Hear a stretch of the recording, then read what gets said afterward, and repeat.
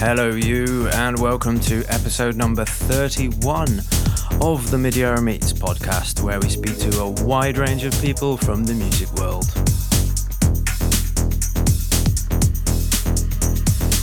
On the show this time, we're talking to Annie Klang, who is a supreme techno DJ and producer, known for her dark, brooding, hard industrial techno sounds. Annie grew up in California. She studied in New York. She's also lived in Berlin, so she's played the legendary Berghain Club, which we speak about. And she also runs her own Twitch channel. You can now donate to the podcast if you like. We have a PayPal page, a Ko-fi page, and a GoFundMe page. And any donations are gratefully received and all go back into the running of the show. Okay, let's get on with the interview. The first thing I asked Annie was about her musical beginnings.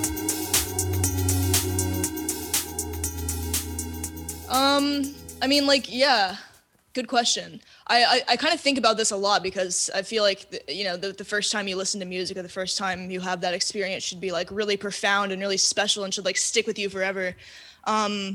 But I'm not sure that I really had that. I mean, there's more just like a bunch of little snapshots that kind of come up for me. So my dad is really into electronic music. He was a old little raver kid. He went to a lot of the early spots in New York and London, and has told me some pretty crazy stories, but of course has left out the really raunchy details, I assume. But yeah, so pretty much in every house we lived in, he had a recording studio somewhere. I think the first house we lived in was in Austin, Texas, and I remember there was like a staircase, and like my room was on the second floor, so like, and then his studio was sort of like in between the first and second floor, like off the staircase. So like for some reason I have this very vivid like little snapshot of just like sitting in that little platform like between the two staircases outside my dad's studio, like hearing these like really like kind of horrifying noises. I mean, to be fair, it was probably just like a Moog synth or something, because he had quite a nice synth collection. It was probably just something like that, but I remember just being like really scared and just being like, oh my God, like what? And I was like, I remember I started like crying and I just like did not like it. And so then I'm not sure if this was related or not, but then my dad moved his studio out to a little shack in the, near like the backyard, I guess, just a little area out there. So then I was scarred a little less. But that was probably one of the earliest instances, was just sitting outside my dad's studio and kind of just hearing what he was doing. And then we also had a little upright piano. And I remember I was really fascinated with the piano because like very early on, I discovered like the joy of pressing a button and then hearing sound and sort of that immediate like gratification.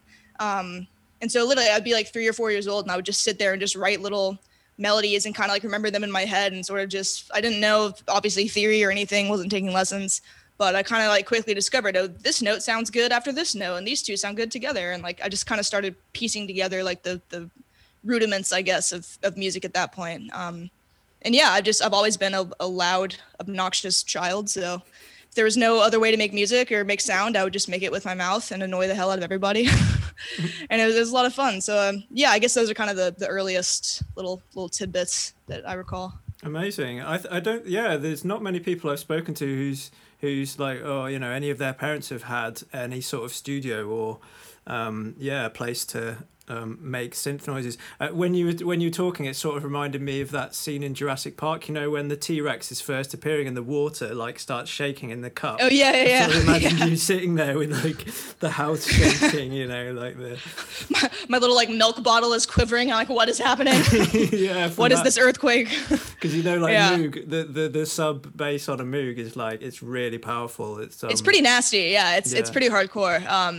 Unfortunately, before my dad knew that I was going to be, in electronic music, he sold a lot of his synthesizers. He had the Ferrari red Nord lead with the wooden mod wheel, and he had a nice Moog. He had a couple others, a couple of outboard effects racks as well. And I was just like, I I beat him up about that every day. I'm just like, why the hell did you sell that stuff? Like, never let him forget that. I know, I won't. It's just so sad. Rest in peace. You're right to call out the Nord mod wheel, that wooden mod wheel thing. It's really classy as hell. Expressive. Yeah. Yeah, it's beautiful. Like that little detail makes such a difference, and it's really responsive, but also just like a beautiful piece of gear. You know, if you're not playing it, it's just a joy to look at. You know, it's art. It's it is. I was going to sort of speak to you. I have a Nord drum. You know, like the little drum machine. I would honestly recommend it. It's like one of the most toughest urban drum machines of all time. Maybe we'll talk about gear a bit later and I'll explain why I think that is. But yeah, the Nord drum, it's tough. It's hell yeah. hard. But it's also quite tonal. Cool. True. Yeah. No, I'll look into that for sure. I'm always looking for more gear, even though I probably don't need it. You need a Nord drum anyway. I need the Nord drum. All right. Yeah. It's built like they're all built like tanks, aren't they? You could throw a Nord keyboard at someone and probably kill like multiple people with it. Yeah, I dropped my interface on the ground the other day, and it kind of like it made like a hole in my door. Like, not a hole, but like a big like chunk of wood came off my door, and I was like, no, like obviously I was like the interface, but it works great. I mean, the door suffered more than the interface, but yeah. That's good. Yeah. Oops. Yeah. Nice. Gonna repaint it. So and what sort of stuff were you listening to growing up in sort of like your teenage years? Let's see. Well, growing up, I guess the main thing I listened to was classic rock, just because it was always on in the house. We had the Sirius XM, and there was always the classic rock station playing, because it was kind of just something that was easy for all of us to listen to. I mean, my dad is one of these people who listens to like every genre. I mean, one day it'll be like, I don't know, tribal, like, I don't know, like ethnic African, djembe orchestras, and the next day it'll be deep house, and the next day it'll be opera. So it's like, there were a lot of genres in the house, but I'd say the most consistent one was classic rock for sure. I think that's in general like a really good sort of introduction genre into like the depths of music, because it is, a lot of it's very friendly and likable, but once you start going into like the deeper, weirder stuff like Pink Floyd and the Doors and Zeppelin and all that stuff, there is a lot of like very interesting production there, and especially kind of like the rise of electronic music and rock was really cool. So I was really into that. The Beatles' White Album like changed my life, which is really cliche to say because everybody loves the Beatles, but it's a great album and I don't care. And then after that, I don't know, what was it? My brother introduced me to Eminem. And my first reaction was like, what the fuck is this? Like, this is horrible. Like, why is this little white man yelling at me? Like, I don't understand. And then like, I think as I started to like grow into my adolescence, and once my own like angst started to present itself, I was like, oh, like I get it now. Like, yeah, I'm fucking angry too. Like, I want to burn shit. Like, yeah, this is dope. It's kind of my punk awakening, I guess, like, because there is sort of a very like punk mentality about Eminem. I mean, he's such a like anarchist and just goes against the norm and against the grain so like passionately. That was probably like the first artist I really fell in love with. Yeah. Yeah, I mean, I can almost, I pretty much, yeah. He's one of he was up there for me too, I think. What sort of tracks got you into it? What were you listening to of his? Oh man. I think like the first song my brother showed me was a Brain Damage off the Slim Shady LP, and it's such a visual song. It's such a like, there's such a narrative and such a story that it's just like it blew my mind. It was like, you beat my head against the urinal, it's like broke my nose, soaked my clothes in blood, grabbed me and choked my throat, and I was like, what the fuck? I was like, I don't even like violence. I don't like horror movies. Like I don't like any type of media where people die. I don't know. But for some reason, I just found it like hilarious. I found it awesome. It was like, there's like a sort of like cartoon aspect to it. It's like slapstick, So that whole record's amazing. The Marshall Mathers LP has a lot of good ones. I mean, like Kim, I have a love-hate relationship with Kim because it's so gnarly and so like fucked up. But I love it. Stan as well. Which like, it kind of makes me mad that Gen Zers are using the word stan so much. And it's like, do you even know where that came from? Do you even know the Eminem song? Like, shut up. It's super annoying. It's funny that you mentioned Go on, sorry. Eminem show, like I mean, like all of it. I love all of his stuff. Yeah. Yeah, it's funny that you mentioned Brain Damage because that for me as well, and my friends at that time was like one of the most amazing songs. Is that the track where he says, "Will someone please explain to my brain that I just severed a main vein with a chainsaw and I'm in pain"? Is that Brain Damage? I think so. Yeah, it's definitely on that record. I mean, I can pretty much recite the whole record, so it's on that record for sure. Yeah. I saw him tour that album in Manchester. In about you saw him live? Yeah, oh, dude. He crowd surfed. We like fucking carried Eminem through the crowd, like in about 1999, I think it was. That must have been like the greatest show. I'm so jealous that I would have killed to see that. Oh my god. Yeah, MC Proof was there, who later got shot and killed. Yeah. Yeah. That was mental. It was. Yeah, we were like 15 at the time, or 16. It was like. Oh my god! Amazing gig ever. I would have lost my shit. Oh my god! I've only seen the YouTube videos, but I can imagine. I mean, but also like such an important moment in hip hop, you know, where you have a white MC and a black MC coming together and like really reaching so many more ears than hip hop previously had. I mean, it was such a like seminal moment for that genre and opened so many doors to other artists. I mean, it's huge, and also the loss of Proof was massive, you know, but I think definitely led Eminem to make, you know, more of the music he's making today. But yeah, I think dude, that's I'm so really jealous. True. It was amazing. I think I still have the ticket stub. But yeah, nice. It's totally true because before then, white rappers were just like these cheesy guys like Vanilla Ice and you know, just white boys rapping, and it was always a bit funny. But then Eminem was like, but too safe, you know.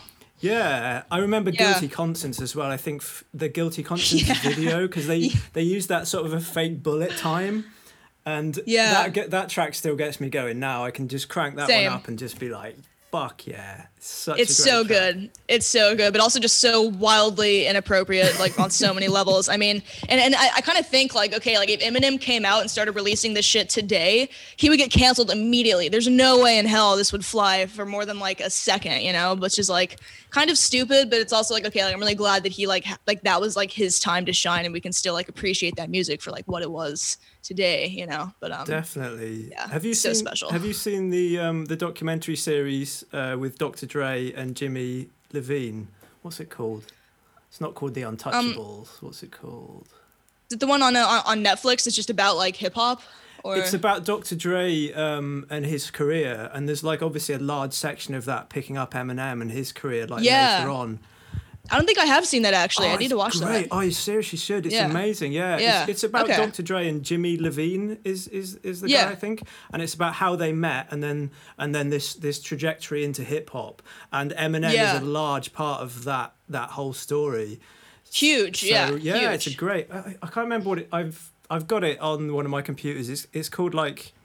Not The Untouchables, but something like The Untouchables. Something like that. Okay, yeah. No, I'll look that up for sure. Yeah, I mean, I've watched like every documentary about Eminem. I've read all of his books. Like, I'm like, so I probably like have picked up most of like that story too. But I'm still curious about the like Dre perspective. Be really interesting. Yeah, it's good. Yeah, because that guy's had an amazing life, not an easy life either. Totally, you know? He's had like definitely not. Yeah, serious things to get over. That's serious really cool. Struggles. Yeah. Yeah, where did you go on from there? From those sorts of rock bands and Eminem and so I guess so after that I mean like I'll always be an Eminem fan, you know, that's like to this very day. I love him. But after that I think I sort of started to like want more like fusions between those genres, you know, like I still kind of liked the dirty grit of an electric guitar and of, you know, overdrive and amplifiers, but I still liked you know, the sort of the lyrical and like literary content of vocals, but I also liked, you know, electronic drums and things like that. So I started kind of looking for groups and bands that were embodying all those different, I guess, sonic themes. And through that, also my dad showed me Massive Attack and Portishead and Theory Corporation and people like that. And then sort of my love of trip hop was born out of that, because it was sort of the perfect marriage between, you know, hip hop and acoustic electric music and electronic drums and electronic sampling. And it was sort of just like all the elements I liked from these genres sort of put together in one. So my big love trip hop took off, I guess, around like 2010, and that was also around the time that I got really into like UK dubstep and bass music, like early people like Rusko and Caspa and Scream and those guys. Definitely more to like the electronic side of things, but that's really kind of what launched my love of electronic music and drum manipulation and sampling. And so at that point, I was mainly just making hip hop beats because I wanted to be just like Eminem, and I wanted to rap, and I wanted, you know, people to spit on my beats, and I wanted to be like Dr. Dre, I guess. Just a white female Dr. Dre. And after that, I was like, you know, like hip hop's fun, but there's like so many other genres and so many other ways I can make music. So I made like a ton of different shit around that time. Yeah, and so that was kind of my like high school time, I guess.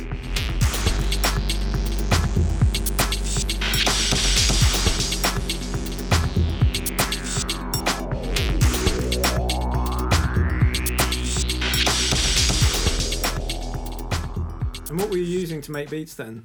At that point, I was actually only using Machine Studio. I don't know why. I think I got a machine for Christmas, and I really enjoyed it. But the I don't know, like the actual DAW that it comes with is not that great. It's a little clunky and not quite as I guess advanced and not quite as deep as Ableton.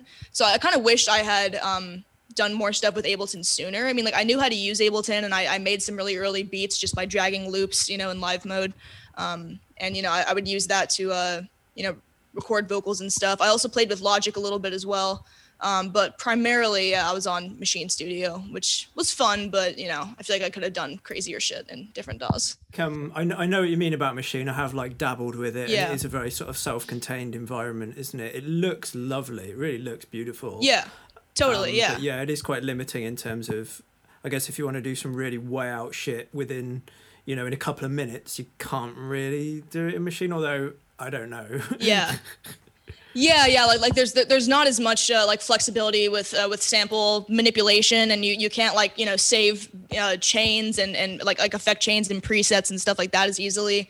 It's great if you want to just like bang out a beat in like 2 hours, like just slam together a couple drum grooves and some samples. Like it's really just a sampler, I guess, mixed with like a MIDI drum machine, I suppose. And it's great for like live performance as well. But I got the Ableton push like 2 years ago, and that's kind of been my new love. It's really great. Yeah. What do you like about it? I mean, I love all the pads because I I probably use, I mean, like 50 to 100 drum sounds when I'm making beats, and then later on I'll sort of narrow it down.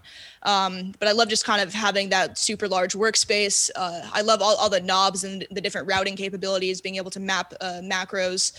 I love the little beat repeat functions. I'm still getting into the step sequencer side. I'm yet to use that, but I mean, it's also been really helpful for live performances, being able to load multiple different songs and do BPM changes and sort of, you know, mix and match patterns and mix and match stems.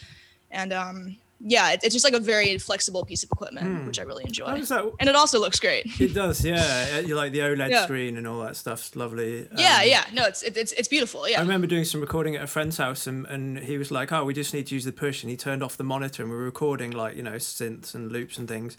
I was just like, wow, we're actually doing this without the fucking screen. It was right? a revolutionary moment. Yeah, it's great. And it kind of brings you back to like, you know, the early days of music production where, you know, computers were not really part of the mix that much. It's more just to record the output, but there's no manipulation there, which is kind of interesting. But it's still kind of a challenge to sort of force myself to like, you know, be out of the box and just use the piece of equipment. So I'm getting there, but sometimes I get into robot mode and just want to automate everything by hand. So yeah, it's a struggle. Cool. And what did you do? And so in terms, you said you were in college about roughly in those days. Did you have a desire to further your education in music and production at that point? Yeah. So like my last year of high school, which is, you know, it's kind of stupid that like that's when we're required to figure out what we want to do with our life, because it's like we don't know anything, and it's kind of, you know, sort of bogus. But yeah, at that time I know I wanted to do something creative. I was really into graphic design and Photoshop and drawing and things like that. But like music was still kind of my main passion, so I was deciding, like, okay, do I want to pursue like an art degree? Do I want to go to film school and do sound for film? Or do I want to do the music production thing, engineering, music business thing? And unfortunately, there weren't a lot of schools that really like tailored to a 4-year education in music production and music business. Did tons of research, and the only like 4-year university that wasn't like a little specialty school was the Clive Davis Institute at NYU. And I saw they had a summer program for like incoming seniors or something. So I did that, had a great time, and then applied early decision to NYU. And yeah, they accepted me, which was great. So at that point, it was like, all right, it's decided. I'm going to this school, and I'm doing the music thing. And so it was a great decision. But yeah, I kind of jokingly told my parents, I was like, if I don't get into NYU, I don't get into this music school, I'm just gonna like join the Peace Corps and like move to Africa. They were like, haha, no, you're not. You will go to college. We go to college in this family. I was like, okay. You go to college, I go to Africa. Yeah, I was like, why can't I just, you know, join the Peace Corps for a year and then try again later? They were just like, no. All right. So luckily I got in and it was fine. But yeah, that was kind of the deciding moment, and it was really exciting. So I'm really glad I went. And what sort of modules, what sort of things were you working on and learning during those 4 years? We learned pretty much everything about the industry. It's sort of a like a strong like tripartite program, I guess, where it focuses on production, business, and sort of the entrepreneurship self-starter side of it. So as incoming freshmen, like it doesn't matter if you are only interested in like starting a label, or you're only interested in like being a singer-songwriter, like you have to learn everything, you know, like everything in that curriculum pretty much, which is actually a really smart way to do it, because, you know, as a artist starting out, you really do need to know every facet of the industry, because it will, you know, serve you well. I mean, being a freelance artist is basically like owning your own business. So even if you are just like a singer-songwriter, you still have to be able to, you know what a royalty deal is, and you still have to be able to, you know, to hear what 300 hertz sounds like, so you can tell the engineer like, oh, you know, my voice sounds a little muddy in that range, let's duck it a little bit, you know. So it's like all these skills do kind of feed into each other.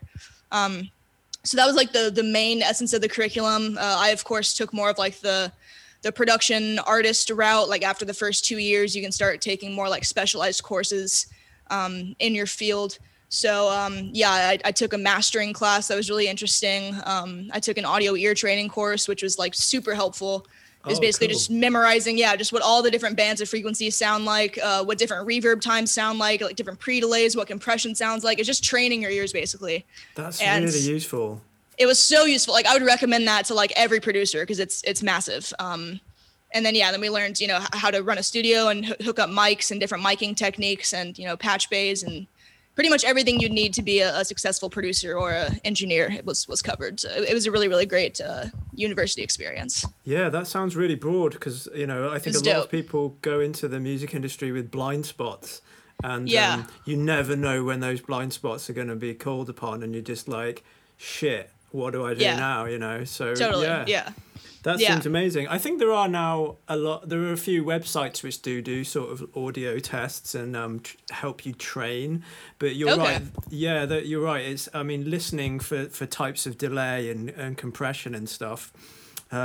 It's so important. It is, and it is like training. It is like practice. You can't just switch it on and I know all this stuff straight away. You have to put the time in. You have to put the hours in and really listen in a high resolution, essentially. Like like lifting heavy weight is like listening in a high resolution. It's like building a muscle.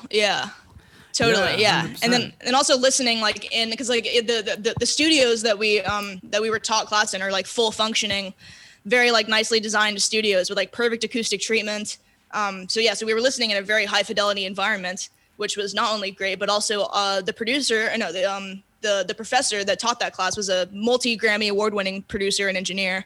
So, and he was like, you know, definitely just like a veteran in his field. So getting his take and his like personal explanations was just like invaluable. Like Mm. Amazing. Yeah. Who is that? What was his name?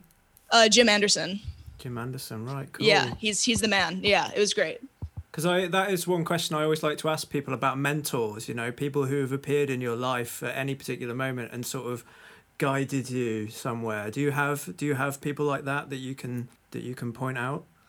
I mean, yeah, like a lot of my professors were really, I guess, really kind of seminal and encouraging me to kind of go into like the left field, I guess, and sort of explore more of the fringes. You know, I'm not gonna lie, I was definitely one of the weirder artists in the, you know, in our grade. It was a lot of kids who wanted to be, you know, pop stars and rappers and things like that, which was great. But I kind of I tried really hard not to feel pressured by that. And like even today, like a lot of them are massive. They have over 100,000 followers and they're touring the world and all this stuff. And it's like I'm super happy for them, but it is kind of a struggle not getting sort of caught up in that energy and being like, okay, like that's their journey. This is my journey. We're in very different genres. So that has been kind of a struggle. But I think mentor-wise, do you know JD Sampson? She was I don't know. Yeah, so she was in El Tigre, an old like female punk band, and was also part of Men. She's a really cool queer woman who I guess initially signed on as an adjunct professor, and then I think now she's a full-time professor. But she was also a really important mentor to me because like not only did she encourage me to kind of explore the left field, like she was already kind of in it. You know, she was throwing queer and gay parties in Brooklyn. She knew a lot of the DJs I was listening to. Like she was very closely like involved in the scene that I was trying to get invested in. And she booked me a couple times, introduced me to some really awesome people. So that was super helpful. But yeah, I feel like since I've been moving around so much, I haven't really had a lot of opportunities to meet people who are like older than me and really accomplished. A lot of the people I spend time with are kind of like at my same level professionally.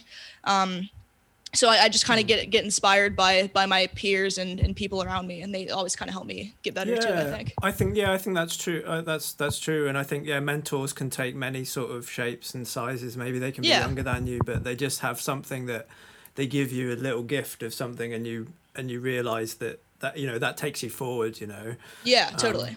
For sure. That's cool. Yeah, I did read an article, an interview where you did for a place in Dalston. I think a place in Dalston in London, and you mentioned about being being in the queer scene and like having the support of other DJs and stuff, rather than feeling alienated in that scene. Yeah, and that's been super important. Because like, I mean, people love to ask, and it drives me crazy, what's it like to be a woman in such a male dominated world? What's it like? And I'm like, what do you mean, what's it like? Like, what? Like, it's fine. Like, it's like, yeah, there's a lot of dudes, but like, I don't care because like in my specific niche, it is so diverse and so queer and so accepting that it's like, it was never really that big of an issue. Like, of course, if I was making tech house, it'd be a very different story. But that's not the scene I fell in love with. That's not the scene that I create music for. So it's like overall the experience has been really quite positive and really uplifting. And I think like people don't give themselves enough like autonomy, I guess, with who they affiliate themselves with. Like if you don't want to be around sexist behavior, then just don't hang out with sexist people. Like it's very easy to kind of like identify problematic areas and problematic spaces and problematic people that like you have the freedom to avoid those if you want to. Like that's your choice. And so I've just kind of really been strategic about who I get involved with and who I spend time with, who I work with. So yeah, it's been a good experience, I'd say. That's amazing. Yeah. It's a great scene. Yeah, and I saw you mentioned the artist Arca in that in that interview as well. Like what an amazing human. Like some of the she's amazing. There's one track called Mutant, which I heard a few years ago. Oh my God, I love that. That's track a great one. So much. It's so lush. Like I would love to just see one of her like sessions and just like how like it's so just like thick and like I love it. It's like a it's like a blanket that's just morphing and growing and spawning little bumps and freckles. I don't know. It's so it just puts so many weird images in my mind. I love it. Like it's amazing. Definitely. I think you said in that interview, like, I'll put, and then Arca would play and everyone would be crying and hugging. Yeah, you know. Yeah, that would be fucking ace.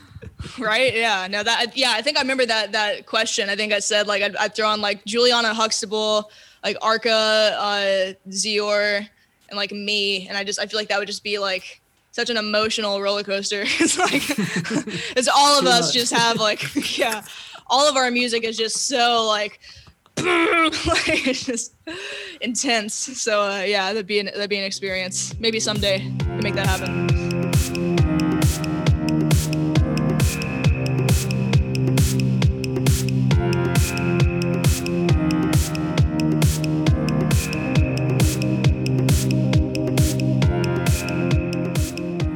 I think intense is a good way to describe some of your music as well, with like an emotional quality to that intensity as well, isn't there? Yeah. Where do you take inspiration from to make your music? I mean, the inspiration comes from everywhere. I mean, it's definitely not like one specific place. I mean, just being a human in the world, we inherently pick up little bits and bops of things that inspire us or intrigue us, or me especially. It's like I could get inspiration from a construction site to a conversation to a random sound or song I hear in a coffee shop. I mean, from a life experience. I mean, it really comes from everywhere. But I would say, like, the big, like, I guess, turning point in my productions where my music started to get more dark and more serious and more emotional was after a very large tragedy in my life. My best friend from university committed suicide. That was super rough. And, you know, to this day, I'm still kind of processing it and recovering from it. But in a way, that event, I think, really kind of gave me something I didn't have before, which was a very heavy sense of, like, pain but also, like, wanting to, it was a sense of pain, but also a sense of urgency to really make something of this life and to sort of use the inspiration and the influences that he gave me in a positive and concrete way. And it gave me a sense of really wanting to help him live on through something sonic and through something concrete and through something that could last longer than, you know, the finite period of a lifetime.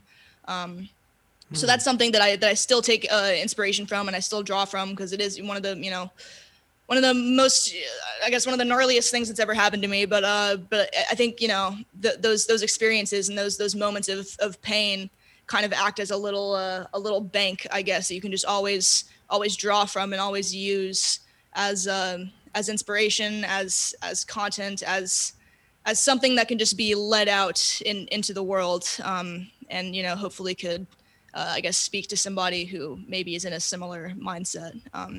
So that's probably the big one. Yeah. Yeah. I'm really sorry to hear that. Yeah, it's all right. It must have been a very sort of traumatic and sort of unreal experience. But yeah, I think you're right. You know, being able to express how that felt then is an amazing thing to then to connect to other people who are feeling that way, but maybe don't have the outlet for the emotions. Yeah, totally. Yeah. I mean, like, of course, art is always a great way to sort of, you know, channel emotions and sort of work through feelings.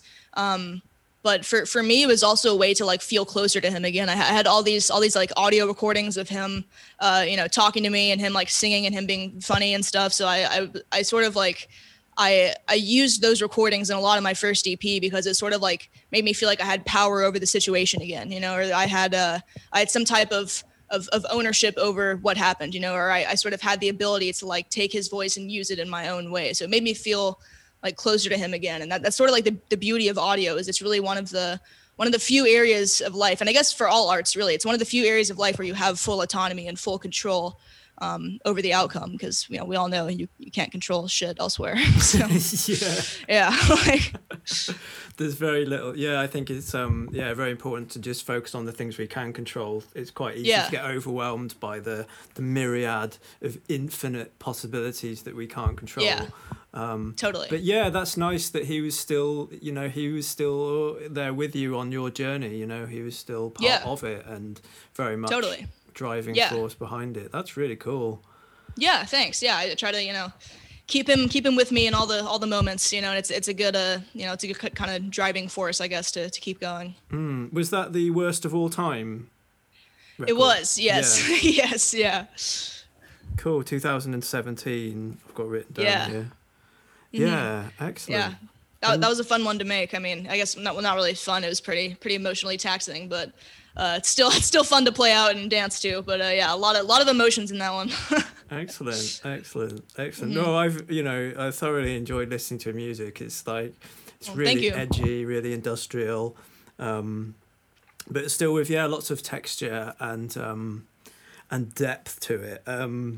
Thank you. Yeah. You clearly enjoy the sort of sound design side of it as well, like manipulating samples and playing with them. Yeah. How do you go about doing that? So a lot of the sounds, both on Worst of All Time and Burn the Empire, were sort of made from little recordings I made on my little Zoom recorder in a lot of areas that I've traveled. I think...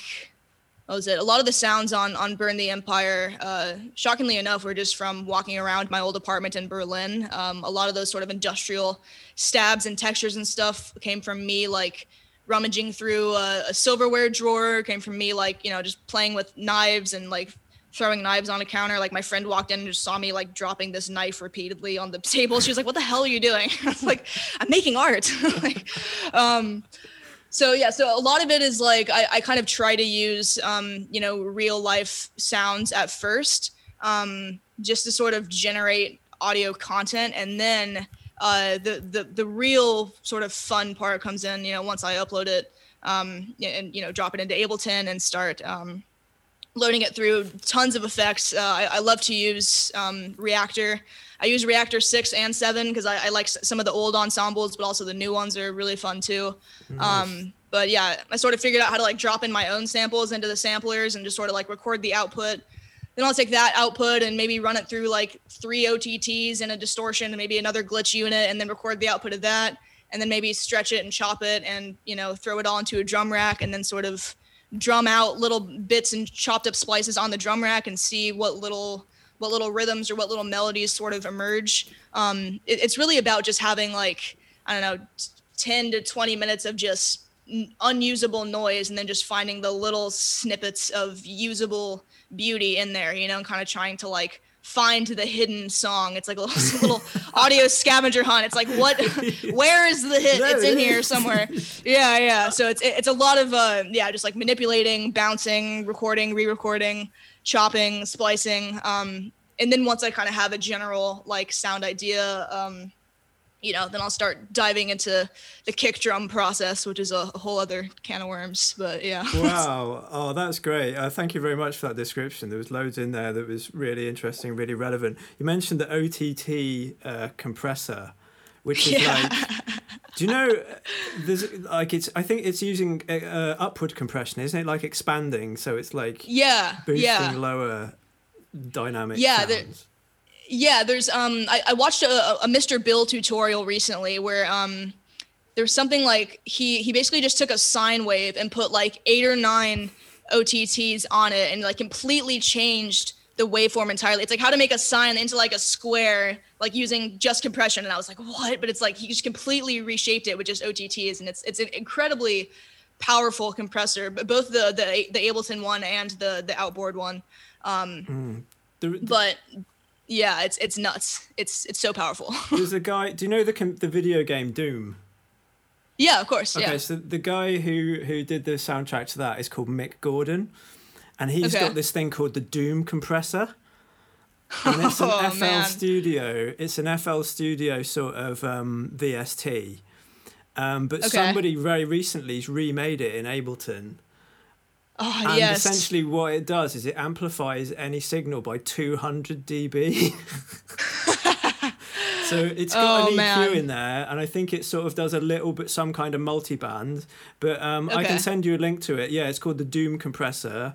That sounds so far up my alley. I'm like scared of what I would make with that. That's like, yeah. Oh man, yes, please. When you just mentioned the OTT, I was like, this is time to talk about the Doom Compressor. Yeah. Yes, no, it sounds amazing. Yeah, I just want to get like weird. You know when you record like the ambience of a room and you can't really hear any of it back? I want to run that through the Doom Compressor. So it just 200 dB on like weird sounds that are in the room that you can't even hear, you know? Yeah. Oh my God, that'd be so much fun. Yeah. Or that kind of sounds a little bit like a more absurd version of like the sausage fattener, you know, kind of like that, which is also one of my favorite plugins, but I've started also just copying and pasting that like 3 or 4 times just to get like really dirty sausagey sound.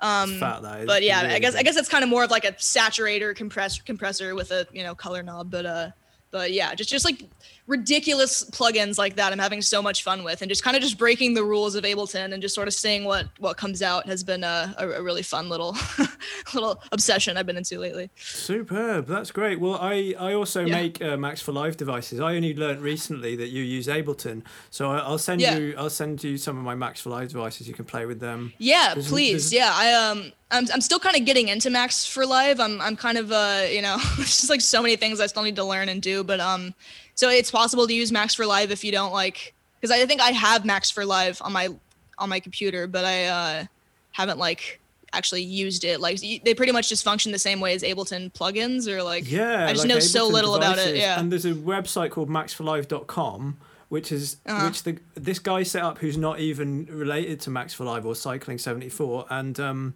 it's an amazing resource for free plugins. And yeah, you'll find all sorts of stuff. You can type in sequencer on maxforlive.com and you'll find stuff. There's also really good sequencers. There's a sequencer called Rosa, I think, which is like a sort of acid sequencer. And you can click the face. You click the little face and it goes like that when you click it. Its eyes close and its mouth sort of does something. But yeah, it will vary the acid line a little bit. Like it won't go way off. It will just like tweak the acid line. So that's a really, really fun one that I've used. Interesting. Yeah. Another thing you mentioned there was about looking for the track in your recordings. Mm-hmm. And I was watching the other day. Do you know the artist Rival Consoles? I don't think so, actually, no. It's like it's a very like ambient synthy music, but very deep and sort of really profound sounding stuff. And I was just for some reason watching his Against the Clock, which is him making a track in 10 minutes, and he did something. I love those. Yeah, he did something really, really cool, right? So he had like you said about the knives. He's just got this texture file, right? It's just basically a long file of just rustling paper or something. And what he did was he chops it up in literally random places. He even says like, I'm just chopping this random, and then shortens each one to be, I don't know, like a second or something out of this long file. So he's got like lots of cuts of a second, and then fades them all down, and he ends up getting one hits. He's got like one hit samples out of this like texture. Suddenly he's got like, and he makes a beat out of it. And I was like, fuck, I've never thought about doing that. It's such interesting. Such a cool idea. I mean, like if you think about it, like all you really need to make any sort of, you know, percussive sound or a drum hit, I guess, is a transient, you know, and there's transients everywhere. I mean, it's like audio is just comprised of tons of little transients, you know, so all you have to do is just find the transient and then, just shorten it, fade it out, and then you have, you know, a drum hit. You know, of course, it depends on how good it's going to sound or the quality, or it's probably going to need a lot of processing if it's just, you know, this paper or like, you know, a pencil tapping on a table, you know, but that's all you need, which is kind of mind-blowing. And just the literal just infinite amount of sound that can be sampled just always kind of blows my mind. But yeah, that's sick. It is cool. Yeah. I gotta watch that. Definitely. Just to do it with the texture, I was like, wow, yeah, I got to try that. And then really smart. Obviously run it through the Doom compressor after doing that. Obviously. Totally. Yeah. Like 3 of them. Yeah. Just 600 dB spike. Just why not? Just anything that turns the CPU processing up to about 95, and then you're in a good place. And then we're all good. Yeah. Then you got some experimental ambient gabber. Perfect.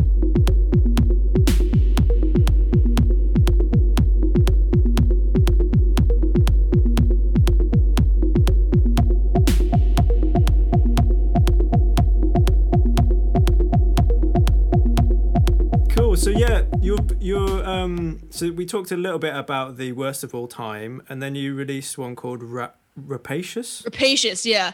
That was kind of a sort of a under the radar EP, I guess. I made that track and then I sent it to my friend Danny, who ran the Nightwork label, which is now kaput, unfortunately. But yeah, he just really liked the song and he was like, "Can you make a whole EP of songs like this?" And I was like, "Sure," but of course I didn't because I just moved to Berlin and I was really busy like trying to exist in Germany. So and I was like, or we could just get a bunch of people to remix it and then we'll have lots of songs exactly like it. And he was like, "Oh, great." So yeah, we did that. It was cool. Yeah, I initially just kind of named it Rapacious because I liked the word. It means like excessively greedy or hungry, and that's kind of how I felt at the time. I since I just moved to Berlin, I was very much just like, yes, I want to like headline Berghain now. Like I don't want to wait and like climb the ladder. I want right now. I don't want to. Yeah, I just graduated. I'm clearly like the dopest DJ ever. I just want all of it. And so that was kind of just the mindset I was at. But then, of course, a lot of people kind of, took the title and ran with it. And they were like, "Oh, it's totally a comment on like, the super greedy labels and, the rapaciousness of the music industry. Like, yes, like revolution." And I was like, "All right, sure. Yeah, I can mean that too, I guess." So yeah. It's a cute little EP. Yeah, no, it worked. Yeah, that's kind of the thing is like you sort of have to let people interpret your music the way they want because they will, and it doesn't really matter what the artist statement says. People will think what they want to think, and so just let it happen. Definitely. Fine. Yeah, 100%. How was that transition to Germany? It was fine. I think like I don't know, looking back, I probably could have been like a little bit more prepared. I really I didn't plan very well at all. I graduated in May and I moved out in July. Like that's how fast it was. I just didn't really want to live in New York. I knew I'd have to get, like several jobs and I'd have to live in the middle of nowhere in Bushwick. And I didn't really want to do that. So, I just got all my shit and moved and found a little internship and a little flat. But the bureaucracy was a total headache. I'd recommend anybody who wants to move countries to have a really good in with like a visa, like either have a company hire you and get a work visa or have like a really big German agency so you can get an artist visa. I went for the freelance visa, which was really difficult because I, wasn't really freelancing that much or getting paid for it. I was like DJing maybe once a month, but at first it was like once every 2 months. I wasn't really making enough money to qualify as a freelancer and it was a giant mess. I basically just got like 3 to 6 month extension visas for forever and then 1 year long visa once and then the rest of the time was just "Oh, your taxes are not correct, you must come back later. Oh, this is you don't make enough money to be in Germany." And I was just like, all right, well, fuck you, I'm an artist. I'm doing my best, just let me chill. I'm not hurting anyone. But it's kind of stressful. Yeah, but I guess I think I read that you said you sort of understood techno music having lived in Berlin. Oh, for sure. Yeah. I mean, I studied abroad there in 2016 when I was at NYU, and that was kind of my first like introduction into club music, into club culture, into sort of the way a DJ can really fuse a lot of different genres together. Because the only events I'd been to were in New York, and a lot of them were kind of poppy top 40 DJs and stuff like that, and nothing really like mind blowing. So yeah, I mean, I definitely learned a lot about music and club culture and a lot about myself in Berlin. I made some really valuable contacts and connections. I got a couple of really cool things that happened. I was able to play Berghain eventually, which was really fun. Nice. At a CTM festival and in Music Board Berlin in 2018 selected my track Continue off of Worst of All Time to be part of their their rising artist compilation, which is really exciting. Yeah, what was it like to play there? At Berghain? Oh, yeah. It was nuts. It was like the highlight of my career for sure. That whole club it runs like a well-oiled machine. I mean, truly, it's so organized and so efficient, and everything is like so on time. And I mean, like the sound system especially. I mean, that was kind of the big kicker. I mean, sound check. Yeah, I just played one of my, I put on one of my tracks and I just stood just in the dancing space, like, and just let it just happen to me. And I was just like, oh my God, like I can hear everything. It's like you really just don't understand like the magnitude of sound and like the ambience and the reverberations. Like it's really like, it's a holy experience, like being in a cathedral of club music. It's really remarkable. Yeah, I just want to play again. I want to do it again so bad. I still haven't taken off the wristband. Oh, nice. That's nice. Hardcore. Yeah, going on 2 years now, that being on. That's brilliant. And what made you decide to go to Berlin in the first place? What drew you there? Yeah, I mean, I guess like it was definitely the club scene, the queer scene for sure. I mean, like New York definitely has that, and it you know, like I definitely went to some really, really fun parties in Brooklyn and in Bushwick that, you know, were kind of what I wanted to experience in Berlin. But the thing is that a lot of the parties that I was interested in New York were underground. And since they were underground, like, you know, the sound system sucked. They were super far away. You know, they usually had to close semi early, like, you know, I guess 6 a.m. they would kind of shut down, which is, I guess, early for Berlin times. But yeah, it wasn't like the same experience. Like after studying abroad in Berlin, I tried really hard to kind of find those similar spaces of sort of queer and hybridized club music in New York. And they definitely did exist, but it just kind of felt like, okay, this is like a less cool version of Berlin. Like they're just like trying to be Berlin, and like, because like at Berlin, you can actually have those same parties in legal spaces with really good sound systems.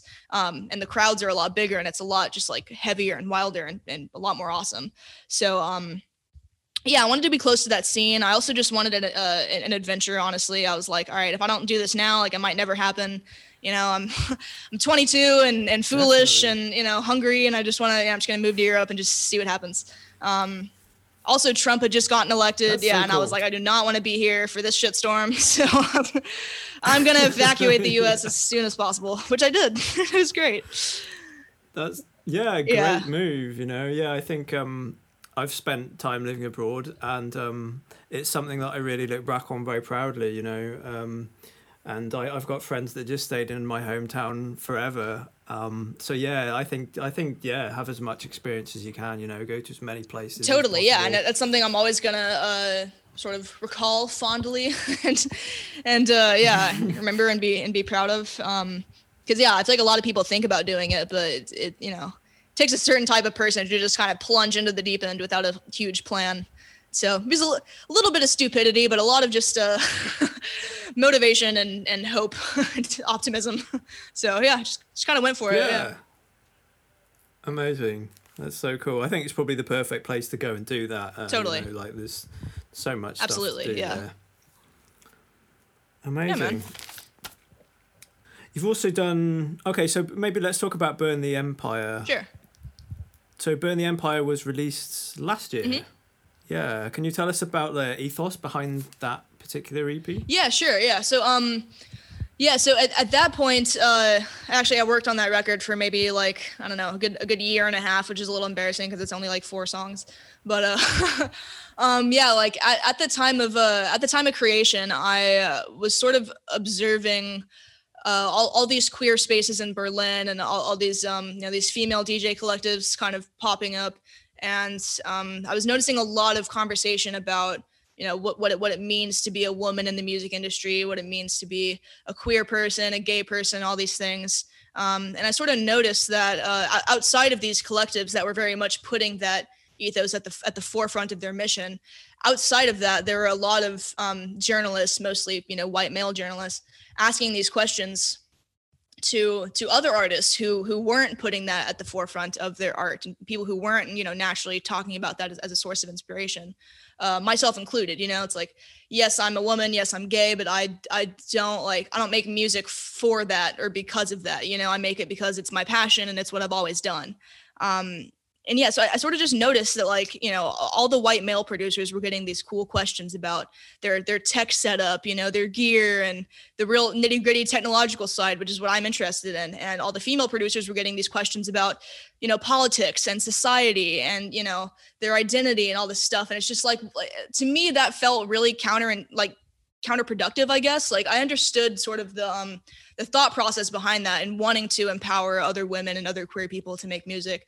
But I found it to be really counterintuitive, because it's like the more we talk about it and perpetuate this notion that women and queer people are creating music only to empower other people, it sort of undermines our initial artistic goals and our artistic integrity. You know, like we're very much allowed to make music that's not for other people or for anyone else but ourselves, you know. So yeah, absolutely. Yeah, so I really just wanted to make a record. Like so initially the EP was supposed to be called This Is Not Political, but of course at the time it came out, it was in a very politically charged time. There was Corona, there was the George Floyd case and Breonna Taylor. There were all these things happening that were so political that really marked that time as just a intensely politically charged era. And so I thought it wouldn't look that great as a white person to come out with a record that's like, this is not political. So I changed it to Burn the Empire because really just like, because that was the name of the song, the opening track. But also because I liked how it has a little bit of like an anarchist ring to it. And I also kind of liked the idea of burning this sort of this I don't know, this glorified empire of empowerment that people think that all queer artists and women are sort of working towards, which, you know, is sometimes true. Like if it's really your goal to empower others, great, go for it. But I don't think that every, marginalized persons should be burdened with that responsibility, basically. So that's kind of the statement I was trying to make. Yeah, I completely agree with you. And I think it's just like a fantastic message, really, because those conversations it's sort of detracting from the actual art form or the music. Yeah. It's like, instead of talking about the music, should we talk about, you know, like the things around it? Like you say, the male producers, the male DJs, they don't get those questions. They're like, should we just like not talk about your music and we talk about whether it's okay to do what you do, and whether how it feels to like be you and do this. And it's just like, it feels fine because I don't hang out with a bunch of sexist assholes. Like I never think about it. Like I never like, wow, this is so special. I can do this as a woman. Wow, like lucky me. It's like, no, I do it because I like to, and I'm semi good at it. So that's why I do it. Like, it's the only answer to that question. Like, so yeah. Yeah, I think saying that, like, what's it like to be a woman in the music scene is a bit like saying, what's the color blue like for you? Yeah, it's like, what? Like, I don't know any other fucking color. Like, this is it. This is the color I see. Like, got nothing to compare it to. Yeah. It's like, I don't know. Like, am I supposed to think about, you know, my past life? Like, I don't know. It's just the only life I have, only gender I have. In my previous life. Yeah. Like, I don't know. Yeah, I thought it to be such a weird trend, and luckily I've kind of noticed that question die down a little bit because luckily I'm not the only female-bodied producer that has expressed frustration around that. So so luckily that trend has sort of stopped. But for a good like 3 years, that's all anybody was talking about and asking us about, and I was like, stop, like please. Yeah, it was really annoying, but. Yeah, I think there's been a lot of changes in the music industry. Even, you know, in the last year with coronavirus, there's been a lot of things that have been called out and changed. And it seems to be it's definitely changing very quickly. Definitely, like the world is. Live performance, for example. Yeah. You know, everyone's looking at how that's going to happen. Is it going to be like a VR thing? Is it going to be some crypto performance that's private? Yeah, like AI is definitely going to start playing some more roles in sort of the musical and visual combination. But yeah, I think just like in general, people are feeling less pressured to like fasten a bunch of meaning and a bunch of context to their music, you know, because now I think also, especially with sort of the rise of visual and virtual musical spaces, it's not really about like the literature of a record. It's becoming more and more about like the full artistic experience, you know, like putting on headphones and watching, you know, visuals or a music video and really experiencing it that way instead of just reading a press release and then going to a show. You know, it's sort of shifting the expectations of the listener, I think, a little bit too, which is really exciting. Yeah.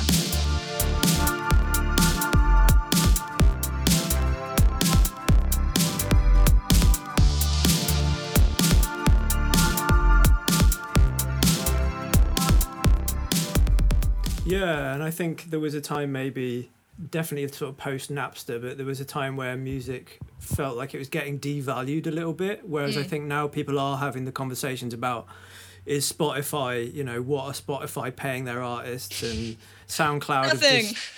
Yeah, absolutely nothing. YouTube's the same. YouTube's fucking terrible, but like Horrible, I know yeah. SoundCloud recently, I think last week, they introduced a way of paying out people from their streams, which is a step forward. Like kind of like I've done a lot of research on this, and I've talked to some some people in the forums. We have a lot of little private Facebook groups where me and all the weirdos hang out. And like I feel like on the surface that is definitely going to help some people, but after doing some research, you have to be paying for like a pro unlimited subscription in order to monetize. True, yeah. And so like right now I already pay for the pro subscription, which is $6 a month. So that's not good enough. So you have to sort of like pay more to actually make money, and like who knows if that's gonna balance out, if you're going to profit at all. It sort of makes sense for like quote unquote indie artists who already have like 25,000 plus followers. So it's good for those people who aren't like Diplo, I guess. But I think for like real like niche artists, like people like me and other people in the group, I think it still is going to take some time and a little more growth and a little more strategizing with this new model to actually see like usable income that's more than $3 a month. So we'll see. But yeah, I mean it's still a nice notion, and it's nice that a big platform like that is sort of prioritizing monetization and paying artists for streams. So. Yeah, hopefully it isn't just like a PR thing where they're like, oh, we can make ourselves look really good here if we tell people. Yeah, put out some vague diagrams and hope we get some good press. That's a great diagram. I love that diagram. Love it. Oh yeah. Yeah, but you also you stream on Twitch, don't you? Yes, yeah, and that's been super fun. Yeah, what do you do on Twitch? I noticed that you have a track called twitch.tv, which I think is like genius. Like, that's so genius. Thank you. Yeah, so some people think that was like a really weird move. It was actually supposed to be my Twitch link. It was supposed to be twitch.tv/AnnieKlang, but I guess some platforms don't allow you to use a hyperlink as a track title for some reason. So I guess but I guess it's still like genius. Oh, thank you. Yeah, but I guess if you write it out like on a track list and you do song and then artist, then that's like the link basically, just TV/AnnieKlang. Yeah. But yeah, so I started streaming pretty much right when the pandemic broke out. I was always interested in streaming pre-COVID. I just didn't really have like the kick in the ass to really do it until COVID happened. So I moved back to Texas to be close to family in case of a giant catastrophe. And yeah, I just kind of started doing it. It started off with just like Ableton production streams, and then that sort of grew into track feedback streams, which I realized were kind of a lot more lucrative, I guess, and people showed up to those a lot more because, I guess people care more about their music being heard than hearing other people's music, which is just, how the internet works, I guess. So the track feedback sessions were super cool. That's where sorry to interrupt you. That's where people can send in a track to you, their old track, and then you'll give feedback on it as well. Totally, as well as the hive mind. All of the people in the chat can give feedback. Yeah, totally. Yeah, it's just a little place to sort of send works in progresses or demos. And I also kind of noticed in general there was a sort of lack of DJs and producers in my scene that were using Twitch in that way. Like there were, some parties popping up, but there weren't a lot of like left field club producers using Twitch as a space to like build a community. So I sort of saw that gap as an opportunity and sort of went with it. So the feedback streams are pretty successful. And then I took a little bit of a break while we were moving from Texas to California. And then once we moved to Cali, I thought of an idea to do like a first track I ever made roast, which is super fun. Basically, I asked some friends who are now very talented to send me the first tracks they ever made. And of course, they were all terrible. And so me in the chat, we just like roast the hell out of them and just make fun of how much they all used to suck. And I kind of thought it would just be like a funny little joke stream, but it actually turned out like way better than I thought. And it turned into a very like supportive environment. Of definitely, laughing at, how muddy and quiet everything was, but also kind of celebrating how far we've come since then. Exactly. So that's something I'm doing. Yeah, that's something I'm doing the first Thursday of every month, which is super fun. And of course you're invited if you ever want to send something in, or I'd love to, or just watch. Yeah, it's great. And then of course I always play something of mine at the very end, which is super embarrassing, and people love to tease me, but it's okay. I think on this computer here I have like 25 years or maybe even longer of those sorts of tracks, like just the bass, why did I do that with the bass line, just I know things. Yeah, just but that's kind of like the beauty of it is like you can sort of like dig through your archives and finally play out that piece of garbage you made 15 years ago that has never hit human ears until now. Yeah, it's a cool idea. So yeah, it's and fun. I think it's also like a unifying idea as well for people who are starting out to know that huge people who do make great music now, they started out making shit music just the same as we did. It's exactly, yeah. It's really nice. And very like, I guess, reassuring. It's like, okay, they weren't always this amazing. Like on the last stream, I got a submission from a Machine Woman, which was super cool. And of course, it was like the quietest techno track ever. And then something from my friend Bungalov, who's a really cool Argentinian club music producer.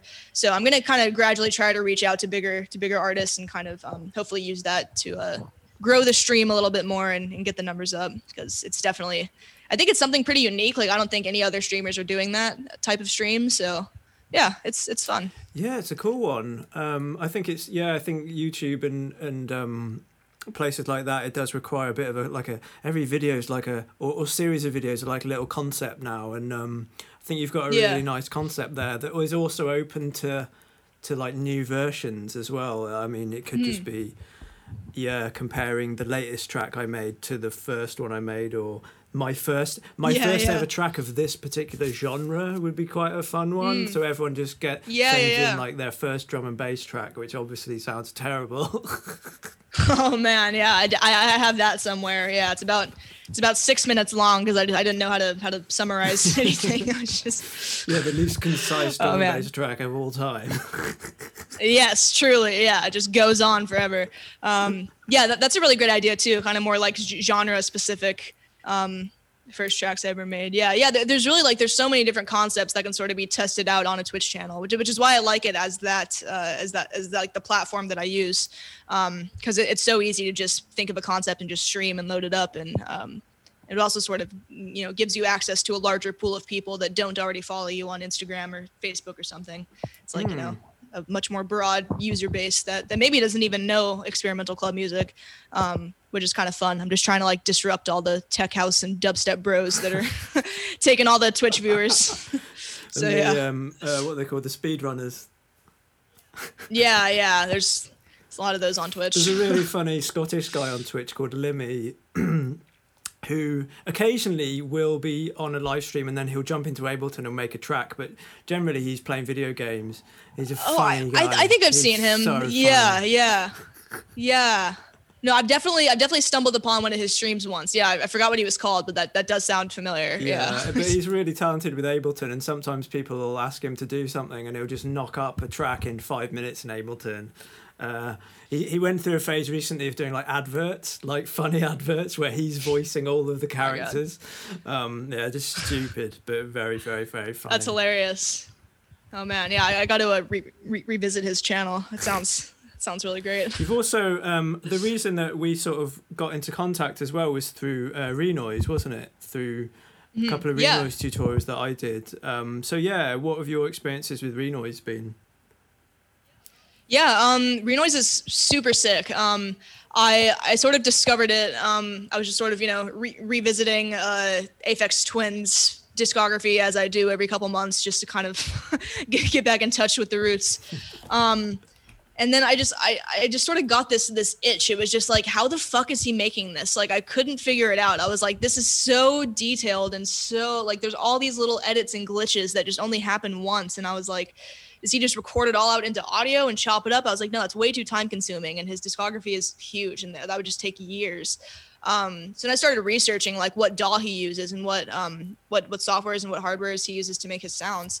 And then I learned about sample tracking softwares and I was like, oh, this is like a whole new way to think about music, thinking about it vertically instead of horizontally, which just like blew my mind. I never thought about that before. So yes, then I downloaded the demo version of Renoise and started playing around with it.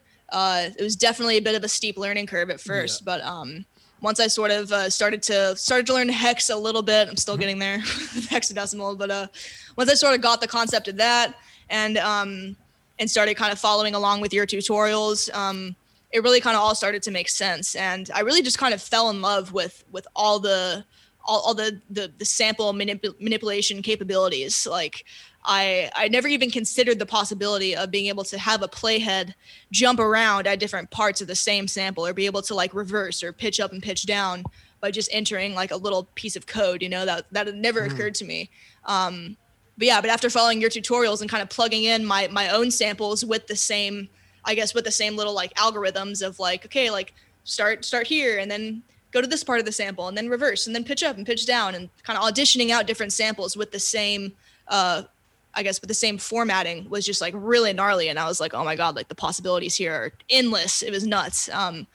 But yeah, so I guess, yeah, that's how we got in contact. And again, like, thank you for the amazing tutorials. It was like perfect pacing, really great introduction to that software, which otherwise probably would have completely driven me crazy with all the all the possibilities. Awesome. But well, thank you. I'm yeah, really it's so fun. It helps you, and it's been they've been some of my most popular videos on YouTube. So it's now like I have to do part 3 now.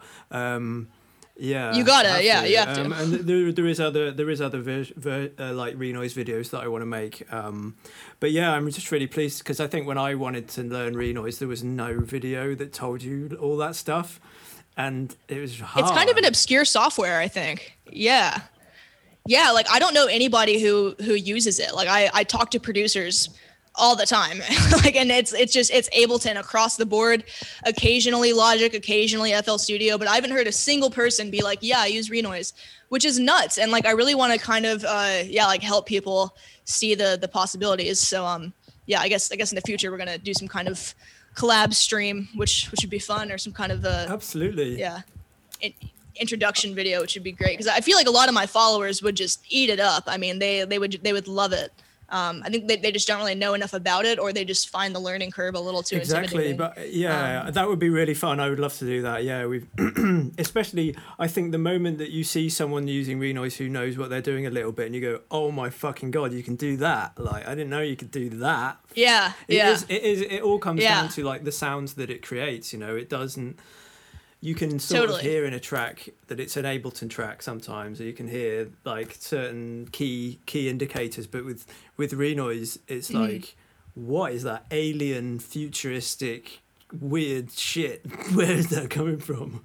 Yeah. No, it's so fucking cool.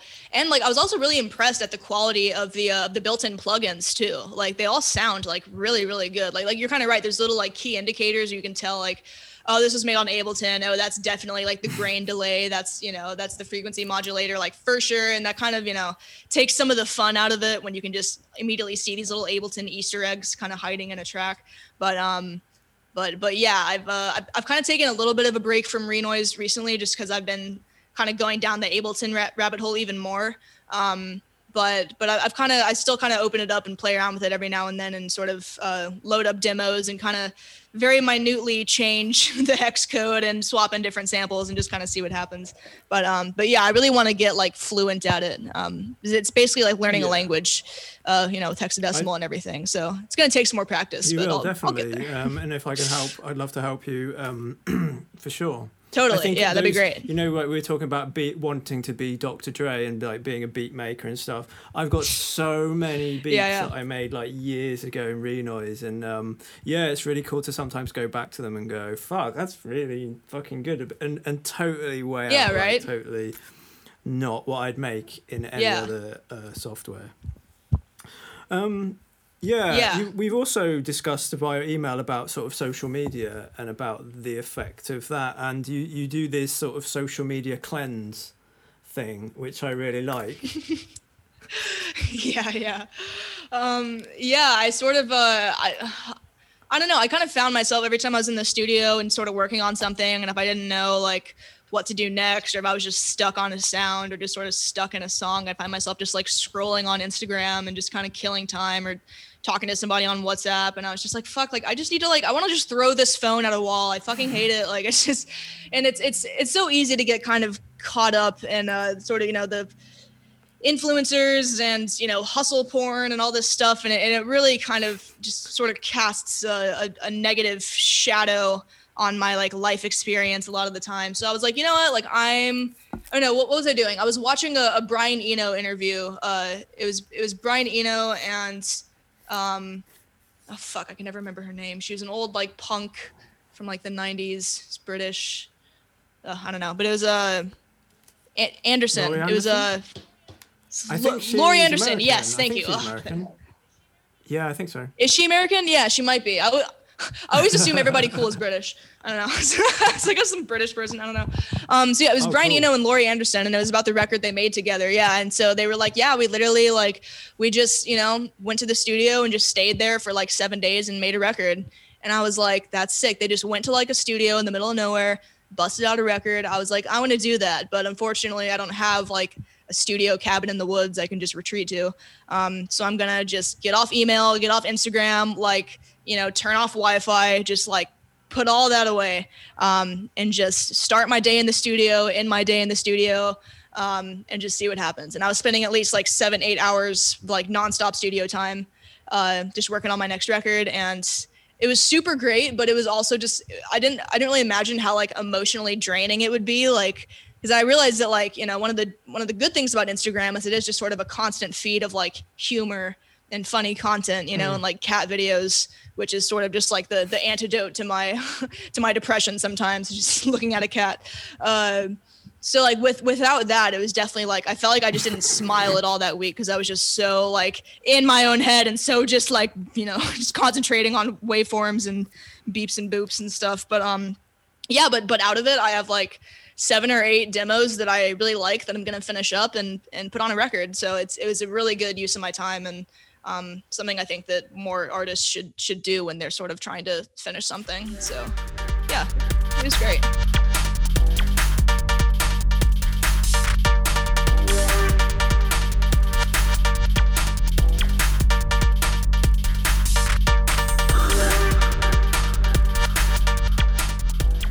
Definitely, no, it's really admirable that you do it. I think it's a superb idea, and I think it reminded the way you described it then about it being hard to sort of come off it a little bit. Mm-hmm. I feel the same way, you know. Like I was definitely addicted to Twitter. It's addicting, yeah. So addictive, yeah. Like I was super addicted to Twitter, and so. Yeah, quitting that was like coming off heroin or something. It was like hard. Like itching, and you get hives, and you're just like, like yeah, and real it's life hard. Suddenly really shit. You know, you're like, oh no, what's happening? Yeah, it sort of reminds me of when we said earlier about training your ear to listen to delay sounds and compression. Sort of like coming off social media is a little bit like you've got to practice that to be able to be good at it. Yeah, like, totally. It's hard the first time. You won't get it. It's really hard. And I think it does take practice for sure. I definitely plan on doing another one, and I'm probably gonna like approach it a little more differently. Maybe like find other organic ways to like, you know, find joy and happy moments in the days, and not just be like a little studio robot. You know, just kind of just a faceless drone just making music, which is kind of how I felt. But yeah, no, it definitely takes time and practice to get used to. Because it does kind of release dopamine, you know, and it is very addicting. And so when you take that away, it's just sort of like, oh, now I'm just alone with my thoughts. I can't just scroll and see what everyone else is doing to distract myself. It's weird, yeah, but exactly, important. Yeah, we all then have to face our own existential crisis. And suddenly that's a very difficult thing to deal with. Yeah, it's true. Yeah, it's just, oh boy. All right. Yeah, hello, brain. Yeah. You did the sound for a short film, didn't you? Mm-hmm. Yeah. Yeah, like the one most recently, or yeah. The one with the clown in it, because it sort of relates to what we're talking about a little bit. Yeah. It's about a clown stuck in Berlin quarantine. Yeah, that was super fun. It sort of came about because I have a friend, another virtual friend, who just hit me up and was like, we have all this footage that we recorded on like an old VHS camera. We're wondering if you just like had any music that you want a video to. And I was like, well, yeah, I've been sort of working on this one piece, which is supposed to be like a tripartite piece, or a little EP with like 3 separate songs. And it was supposed to be for my ex-girlfriend to dance to, who's the same girl in the Problem Equals music video. Supposed to be for her, but alas, we broke up. And so I was like, yeah, this thing's just kind of been sitting on my hard drive taunting me, and I just don't really know what to do with it. And she was like, okay, well, let me hear it. I sent it to her, and she loved it. And so I kind of just condensed it down. It was initially supposed to be like 9 minutes long. I condensed it down to like 3 minutes 50, I think. And yeah, they put together a couple edits, and it really kind of made sense because it's kind of a frantic, sort of anxious sound. And the video, I think, really nicely matches that, and it's sort of, I don't know, I think nicely echoes sort of the reality of the beginnings of quarantine, where you just don't know what to do with yourself and you haven't been inside this long in your life, and you're like, all right, what else can I clean? What else can I do? It's 2 p.m., but I kind of want to get drunk. Like it's just so weird. So yeah, that was a really fun project, and it got some good response. So yeah. Yeah, I think I got really high in the first quarantine. Yeah. My coping strategy. Oh, same. Yeah. I was like, all right, daytime stoner, here we go. But yeah, it's great. An interesting concept behind the video, because she's looking for like productive ways to fill her day with, and then realizes that those things actually have no value, and you might as well just do the fuck what you want to do. Yeah. Which is brilliant. Like, that's so true. Great. Yeah. I think all of us, I mean, well, I'm not sure how many straight men have done this, but I think a lot of us have kind of just like gotten ready to go nowhere. Like I'll find myself putting on my dope like DJ attire and like putting on makeup and doing my hair just to like go to the grocery store, because I just miss like dressing like a DJ and just looking cool, and just getting dressed up. And there's one scene in the composition for Clown video where she just like puts on this like really elaborate like clown makeup and then just literally just runs through a field alone. And I was like, I relate, you just want to just slam a beer and run and see nobody, but you feel hot, and that's good. Yeah, I think whatever gets you through, whatever you want to do is like, it's cool. And I'm sure you look cool doing just putting the bins out or whatever, putting the trash out. No, my daily uniform is sweatpants and a hoodie, and I just have this very sad section of my closet. It's just like all just neon, checkered, flashy attire that just hasn't been worn in a year. And I just touch it and I'm just like, I'm sorry. Soon. My like bright orange jumpsuit hasn't been worn in so long. Like the vaporwave section of your wardrobe. Yeah. Yeah. All my like, my like, my Dutch, Gabber onesies and stuff like that. So jumpsuits. Yeah. Well, it will come into use. It will be useful very soon, I'm sure. Hopefully, fingers crossed. Yeah, Excellent. miss them. Yeah. Cool. So just a couple more questions, really, if that's cool. Sure. Yeah, for sure. It's been really great to speak to you, though. I've really, really enjoyed it. You as well. Yeah, it's nice to put a face to the email address. Yeah, I have no face on the internet. You won't find a picture of me for reasons which I'll explain in an email probably. But traumatic situations led to that stuff. Got it. Okay. Yeah, but just sort of final sort of things really. What do you like to do aside from music? Like, what do you enjoy? Where do you find peace and serenity away from music? Yeah, good question. Audio is a large part of my life, but I also love other art forms too. Like I still love to draw. That's just still a really big part of my life. Oh, cool. Yeah, I recently took to doing sort of larger scale ink drawings. I used to only just do like, ink on paper and little spiral bound notebooks. But now that I have a proper studio, we have, I don't know, seems like hundreds of Amazon boxes arriving daily, and there was all this cardboard getting left. And I was just like, we need to use this cardboard. This is good material right here. So I just bought some white gesso and just been covering cardboard in in gesso and turning it into canvases and doing little like ink drawings on that with brushes and sort of with like Indian black ink, and that's been really fun. To just sort of express myself that way. I love that a black ink on white is just such a bold thing. It's so powerful, and it looks so good. I think maybe even for my next album or EP cover, I might just sort of use one of my drawings because why not, And I feel like we're all getting kind of lost in this like hyper digital realm. Maybe it'd be kind of refreshing to see something, made on paper again. Right. Yeah. And also something that comes to mind that I've never really thought of is that black and white contrast. Mm-hmm. You can use that in like VJing software and video editing software as like a map, like a great, like a sort of a map. So you could, that would be really fun thing to use in VJing or like video software. Interesting. To use that black and white. So then, if you can zoom in and scale that image, and then you can overlay two images using that shape. Okay. That would be really interesting. I should try that. Yeah, I've been meaning to get in more into like, I guess like VJing, like visual type stuff. Because a lot of the visual stuff I make is pretty static. Like sometimes I'll drop a drawing into Photoshop and kind of clean it up, and sort of just make it look prettier. But I'm still yet to sort of learn how to like animate the art or sort of turn it into other digital mediums. But that's definitely something I should do now that, VJs are in high demand, and it'd certainly save a lot of money and time if I could just do it myself. Well, I tell you what, I think you're pretty, I can imagine you're pretty competent, with computers and stuff. Sort of. Do you know what Resolume is? Have you heard of Resolume?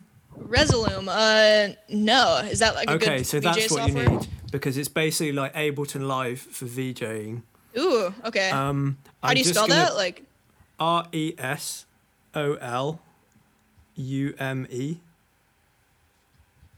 All right, cool. It costs about £700, Oh, about Jesus. $900 or something. I started VJing about a year ago with Resolume, and honestly, if you know Ableton and you know the fundamentals of mixing a track in Ableton and having layers like in Photoshop that you would have in Photoshop, Resolume is amazing, and you can beat sync everything.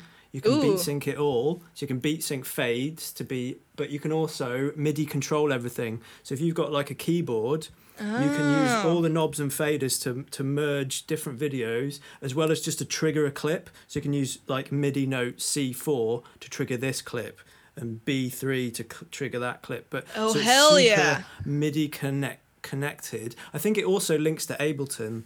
Oh wow, so okay, it's really that's good. sick. I can show you maybe sometime how to use it. That would be awesome. Yeah, that sounds right up my alley. I definitely want to give that a shot. Or I guess like Adobe like Premiere, I think is that kind of a similar thing, or is that more for like animation?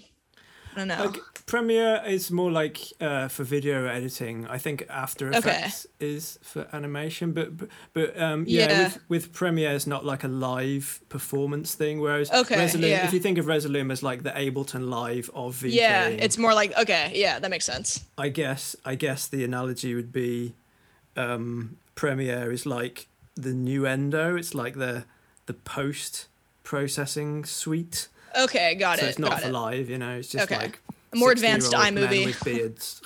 Yeah. Okay. Got it. Okay. Cool. Sick. That's good. Yeah. Oh, I'd love to see your art. Do you have any of your artwork online anywhere? Yeah. I had an old. Not even sure if it's still up. It was an old like Deviant art page, or it was on that old freelance site. Yeah, I've got a DeviantArt account somewhere. Yeah, I'll have to find it. I forget what I saved it as, if it's like my real name or if it's Annie Klang or but it's I haven't updated it. And not like your real name? No. My real name's Annie Kasaya, so similar, but I kind of shortened it out. But yeah, I haven't updated it since like probably 2015. Like it's super old. Oh, that's okay.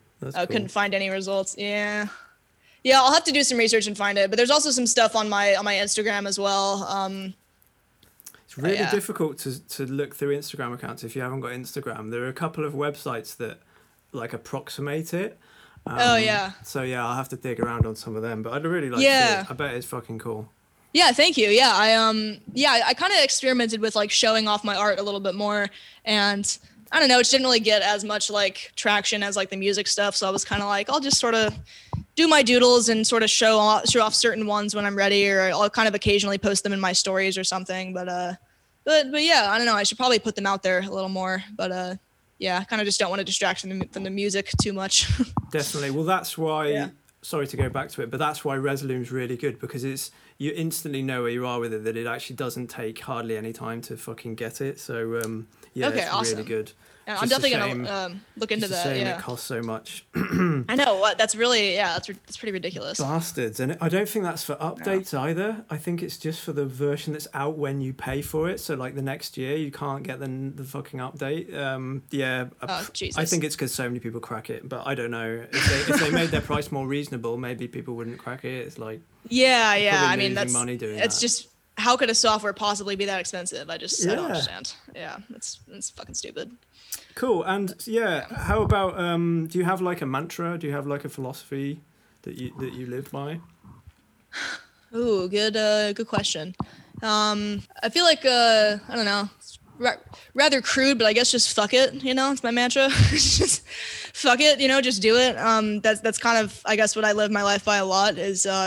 I'm sort of a textbook overthinker in a lot of ways. I really kind of, sometimes I get lost in the hamster wheel of my mind. It just sort of keeps spinning and spinning. And I sort of overanalyze sometimes. And I sort of have to remind myself to just like, all right, just get off the hamster wheel, just sit down and just fuck it. Like whatever you're thinking about doing, just stop thinking about it and just fucking just do it, And that's been a pretty helpful mantra for me, I guess. I wish it was more poetic, but it's short, it's simple. I mean, even when I'm meditating, the yoga teacher with the online classes I do will sometimes give little suggestions of mantras, like, on the inhale say let, on the exhale say go, and just say let go. And I was like, that doesn't really work for me. I'm gonna use fuck off instead. So it's inhale, fuck, exhale, off. And that's it works for me, and you kind of have to find like what works for you. But it's like my mom probably wishes I didn't curse so much, but there's some study that apparently intelligent people curse more than the average person. So I'm going with it. But I think so. Yeah. Right. I mean, yeah, it's, we're not making content for kindergartners. It doesn't matter. Like, exactly. So yeah, it works for me. And it's like, it's a firm way to just tell all the anxious thoughts to just politely fuck off, It's great. That's really cool. And I think that philosophy mantra sort of fits in a little bit with what you said earlier about having that urgency in life, like do it. Like you may not have this opportunity again, or, you won't be here again. So just fucking do it. Yeah, like it ties entirely. Yeah. It's been really great for me. Excellent. Well, it's been fantastic to talk to you, Annie. Thank you so much. You as well. Yeah, this was super fun. I'm glad we finally got a chance to do this. Great. Yeah. And I think... Yeah, I really, really love your music. It's really sort of... Thank you. It's got a really good vibe to it, and can't wait to hear what you're next going to work on, all that other stuff. Appreciate it. Yeah. The next record is it's definitely a little different than my first few releases, but I think that's good. I'm trying to evolve a little bit more, but yeah, of course I'll send you the little the promo or some little demos once it's taken a bit more shape, but yeah, I'm excited to hear what you think about it. And I don't know, maybe one day we can go to a cabin in the woods somewhere and make some techno away from social media together. Yeah, that would be sick. Yeah, no, that's my dream, is to find a little studio cabin in like Norway or something and just escape society and just create. That's the ultimate dream. Excellent. Cool. Well, thank you so much, Annie. It's been really good. Cool. Thank you. Yeah, appreciate it.